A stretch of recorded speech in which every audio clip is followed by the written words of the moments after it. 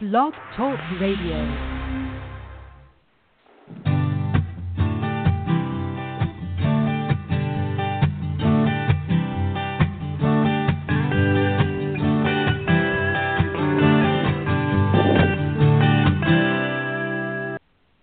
Good morning, everyone, and welcome to Speaking of Green. This is Beth Bond coming to you live from Decatur, Georgia, and I am with Maria Kingery and Lauren Joy this morning, and we're not going to do something a little different. Normally I read bios, but we're talking solar, and my listeners know I love to talk solar. So if you want to find out more about Maria and Lauren in depth, we've got links on our show notes where you can click on their names and go to their bios. And we're going to be talking about Stories of Solar, which is a project from the SELC, Southern Environmental Law Center, and we're going to start off by talking about why do we need to tell stories of solar in the Southeast. So, Lauren, tell us a little bit why this project got started. Sure, and Beth, thanks so much for having us on the show today. You know, Southern Environmental Law Center does policy and legislative and litigation work across the Southeast on a number of different environmental issues, but one of those being solar power. And we've seen a lot of growth and excitement around solar power across the country and also in the Southeast in recent years. But a lot of times we find that when we are getting in the weeds about solar policies like net metering or tax credits or, you know, utility scale solar interconnection issues, a lot of times it's really easy to lose sight of the individuals and the businesses and the organizations that are actually making solar happen across our region and who are benefiting from positive solar policies. So the aim of the Stories of Solar project was really to put those faces to the policies and to the success stories and share those stories across the region so that people and decision makers and also just members of the public can really see who's making solar happen in the region. Well, and one of the things that I love about the videos that are up is the diversity of conversation, right? You've got Nathaniel, who we all know in Atlanta, with a partner, I'm going to mess it up, Partnership for Southern Equity. Equity. Right, and so he's a nonprofit working in traditional African-American communities talking about, you know, energy equity, which is just a vital conversation. And then you've got, you know, this rocking cool preacher down in South DeKalb, and then you've got, you know, solar farmers up in North Carolina. I just love the diversity and the way the different stories are. Maria, you're part of that story. Tell us how you got involved in the project. So I have been involved in the solar industry for going on 16 years now, so way back before solar was cool, although in my opinion it's always been cool.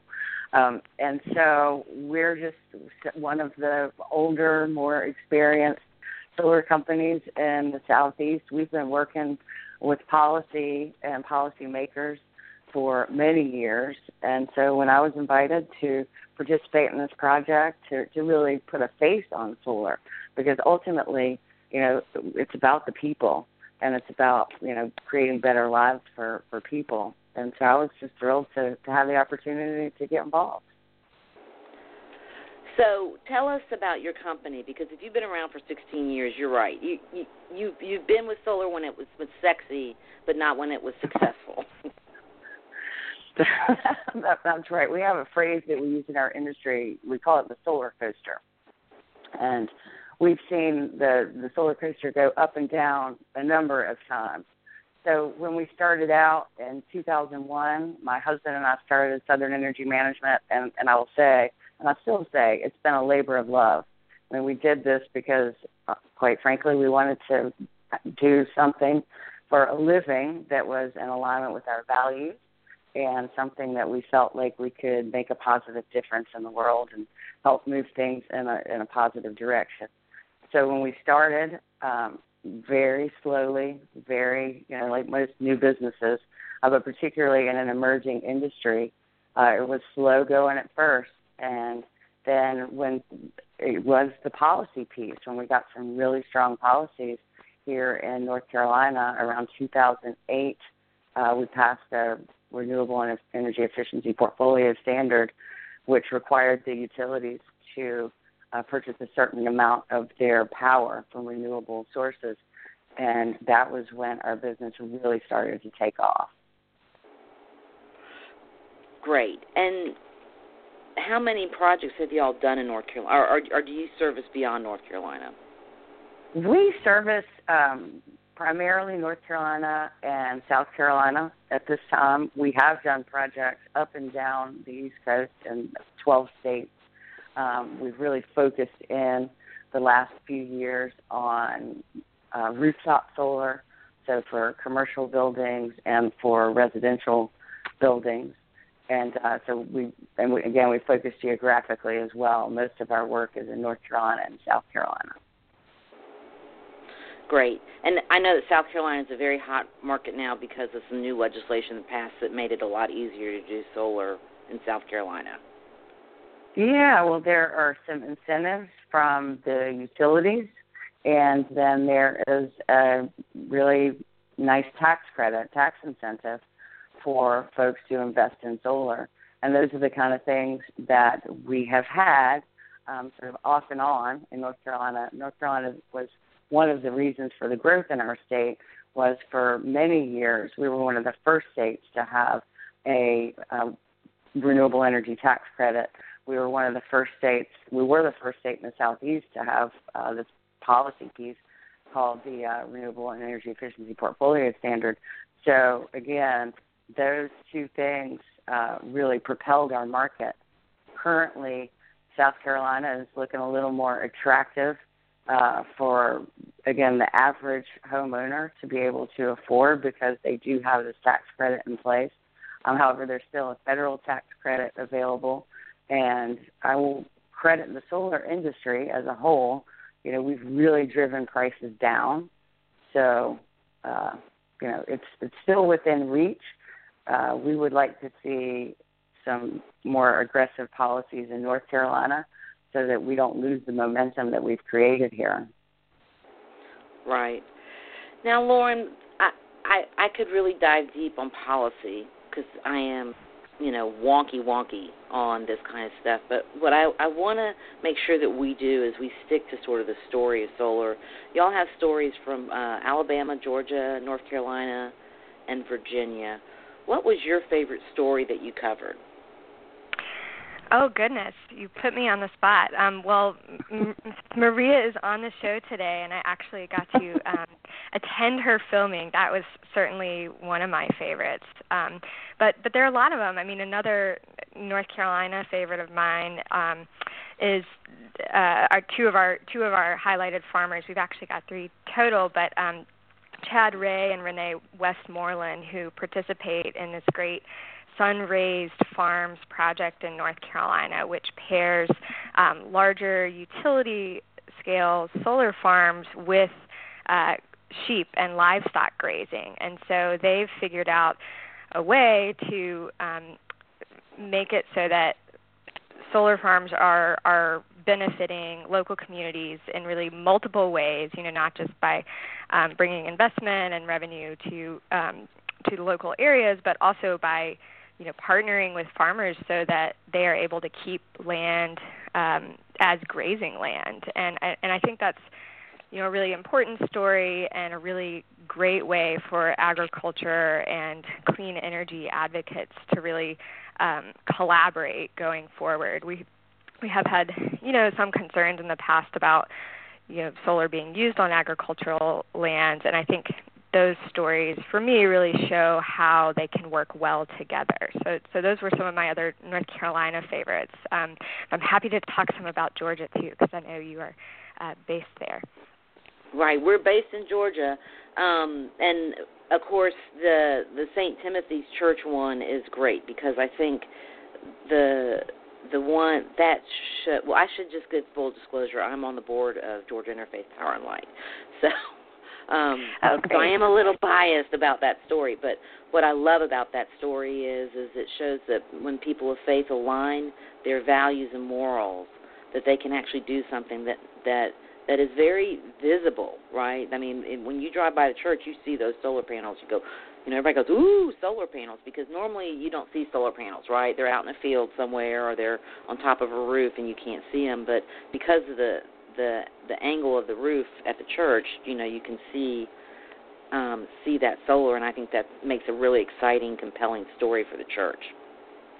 Yeah, I agree completely, and I will say Reverend Dice and the St. Timothy's Church in Decatur, I mean, they were just, I love their story as well for that exact reason, and because that's something we're hearing, not just in Georgia, but across the region are really members of the faith community and faith voices rising up and saying, like, this is important. We need to care about our planet and future generations, and being good stewards can take that really tangible form, and being able to do that in a way that's visible, as you say, Beth, I think is great and so important, and really benefits our clean air for everyone, but also the churches who can save money and put that towards something else. So, for example, I know St. Timothy's has been able to redirect funds that they are now getting from leasing their rooftop for these solar panels to things like a food pantry project or Toys for Tots. And so I think it really is a win-win situation for everyone. Right, and one of the conversations I have a lot of times with churches is like, when we talk about being leaders, in the community, one of the ways we don't think about being leaders is what are we doing with our tithes? Are we just sending them to the local utility, who we're very thankful for? Trust me, I am thankful for air conditioning in church in August on a Sunday, no doubt. But at the same time, we need to be good stewards of our tithes and think about how we can help air quality and, take that money you save by putting solar on your church and putting it in back into mission projects. I mean, or building, other things that are going to help you save even more electricity.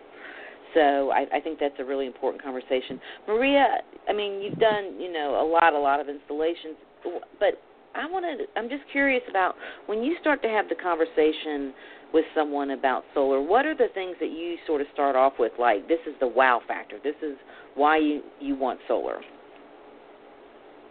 Well, I think that people are, lots of, certainly the people that we talk to, they're already excited about solar.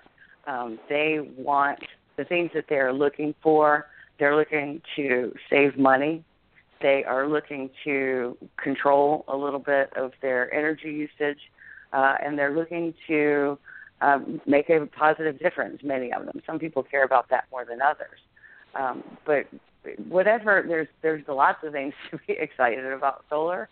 So we really try to determine what is the customer, or what are their goals, and how can we best meet those goals. And whatever gets them excited, that's what gets us excited. They want solar, we're excited, right? That's right. We'll find a way to make it work for them. Now, Lauren, back to the stories of solar. So how did you identify? I mean, clearly y'all have got a very large network, but I mean, I'm sure you had to be choosy about, like, how do we get these first stories up? What was sort of the thought process in that? Yeah, it's interesting, Beth. I think it really started sort of organically. We thought about. We had this idea of really needing to make sure that the voices of solar and the people who are actually trying to make solar happen and are benefiting from it, that they were getting out there. So we weren't sure how many we would do initially, and just started thinking about different voices that we knew of that were really powerful, and different individuals in our region and who we already had contacts with who we knew were making this happen. And then the second consideration was something that you mentioned earlier, Beth, which is that we wanted to make sure that we were covering a broad spectrum of individuals and approaches to solar, and we didn't want all the same story. We didn't want all farmers or all installers. We wanted to make sure we were covering, a number of different individuals and organizations who have gone solar, and so that really went into our thinking. I will say we've hoped to gather even more stories. There's a There's a link on our website, which is www.stories.solar. There's a link on that site where you can submit your own solar stories. So we hope to gather even additional stories beyond what we've already collected. But as I said, we wanted to get a diverse array of voices and also, a diverse geography of voices. And so that's why we've got stories from a couple of different states throughout the Southeast. Now, Maria, I'm assuming that you've attended some of these national solar conferences and things like that. Am I correct? Oh, yes. Yeah. No, they're a lot of fun, right? I just got back on one last week. Right, Vegas. I know. I'm like everybody's like, can we get a meeting with you in Vegas? I'm like, that's lovely that you think I'm going to be there, but I'm not going to be there. I'm just curious. I mean, since you've been in the industry so long, how do you feel like us as Southerners, when we go to those events, I mean, do you feel like it's still like, oh, we're lagging behind and it's still an issue, or do you feel like we've made enough progress where we sort of can say we're doing our part? That's a great question. North Carolina is number 2 in installed solar in the country. So nobody can say that we have not done our part. And again, it's largely because of smart policies that we've had in place. And, I would say that we are members, Southern Energy Management is member of a national solar cooperative of independent solar companies called Amicus Solar Co-op. And it's 38 solar installers from around the country. And one of the things that we see is it's very choppy. Some markets, California, New York, are pretty steady state, and and Hawaii, largely because they have, high cost of power. Those of us who are in states that have relatively inexpensive power rates, we ride the solar coaster more than others. The Southeast is not unique in that.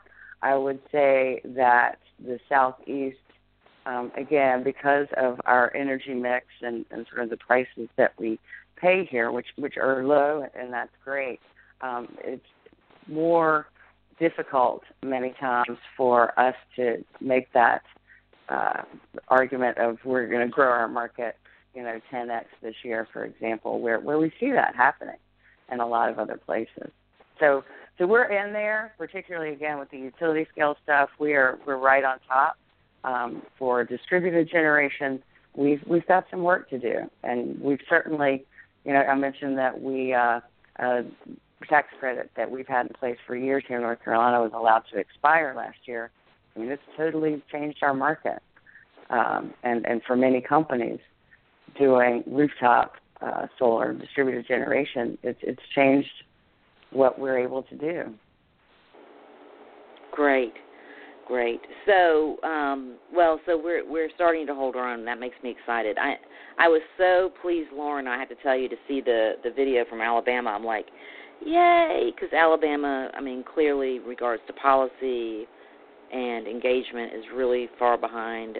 I mean, even Mississippi. I'm from Alabama, so we're allowed to make jokes about Mississippi, but I think Mississippi is even further ahead than Alabama in regards to installation. Granted, it's utility scale kind of stuff, and the military bases certainly help. So, but Lauren, if someone is, because the one thing that I think is sort of a barrier to solar is some people are like all about the research, right? They're going to go out and they're instinctively going to research and they're going to talk to all the installers and and then the rest of us are like, oh my gosh, really? I really want it, but I don't want to do any work. I just want to make it easy. What would you tell people who are, because this is a big investment, right? This is as big an investment. I always joke and say, husbands go to home shows, they find out about solar, they come home and say, honey, we're going to do solar, and she says, not before we do the kitchen and the bathroom. So, right, I mean, so what's an easy place for people to get sort of quick information to make the choice to go solar? Do you have a location?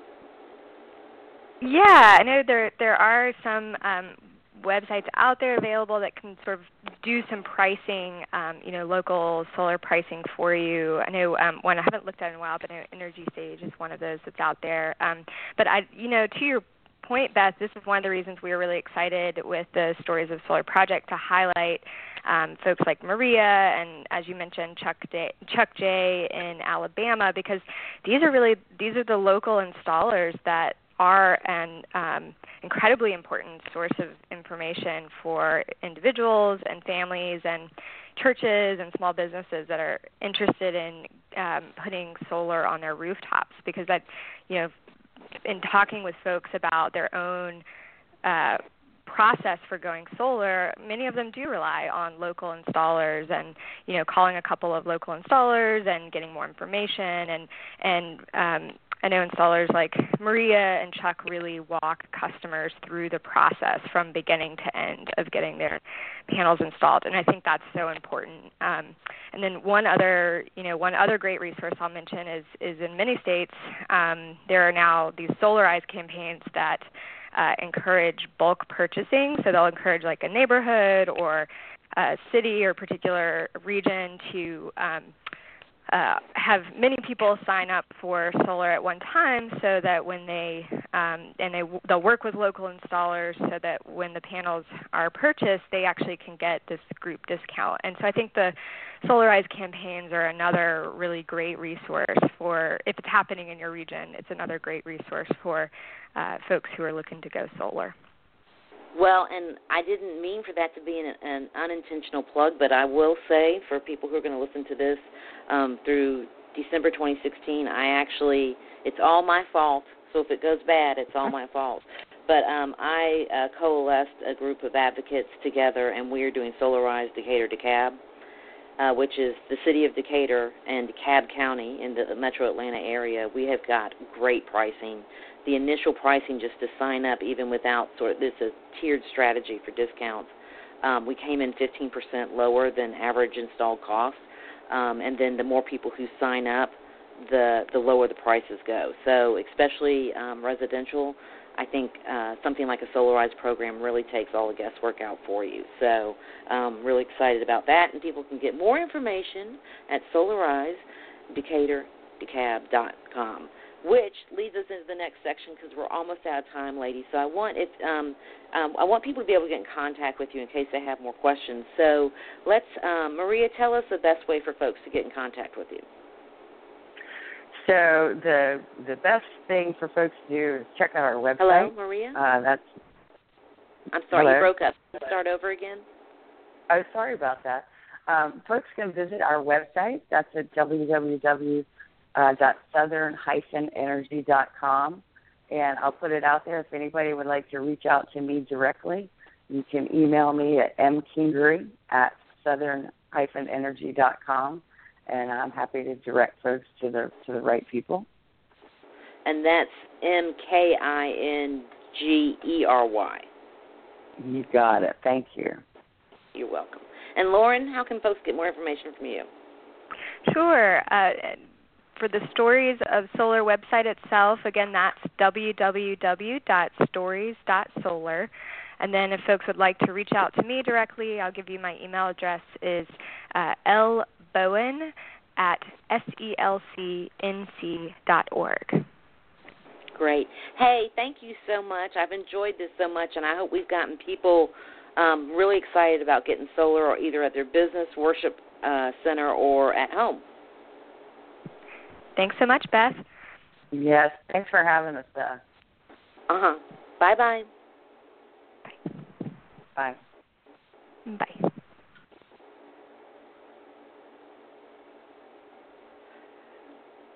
So clearly a lot of momentum happening in the Southeast, which, of course, makes me very excited. One of the promises of solar, of course, is sort of a distributed energy model, and utility solar has been very, very successful in the Southeast, and we're thrilled, right? We got the utilities on. They're comfortable with it. They know it works. But now it's time to start thinking about how we can get it distributed, right? So, on your churches, on your business, on your residential. All of it takes all of it. We need a buckshot approach, but every time solar goes up, it makes me smile. And I love it that farmers are harvesting sunshine in their fields, but you can harvest sunshine on your own roof at your business or home. So hope you've enjoyed this episode. If you're listening to this on the podcast, if you would give us a thumbs up and rate us, we would really appreciate it. Remember, Southeast Green is available online 24/7 with over 16,000 pages of content now. So if you really enjoy sustainability and want to know what's happening in your state or region, hop over to southeastgreen.com, and we'll look forward to hearing from you at the next Speaking of Green. We're going to close out with Life's a Peach.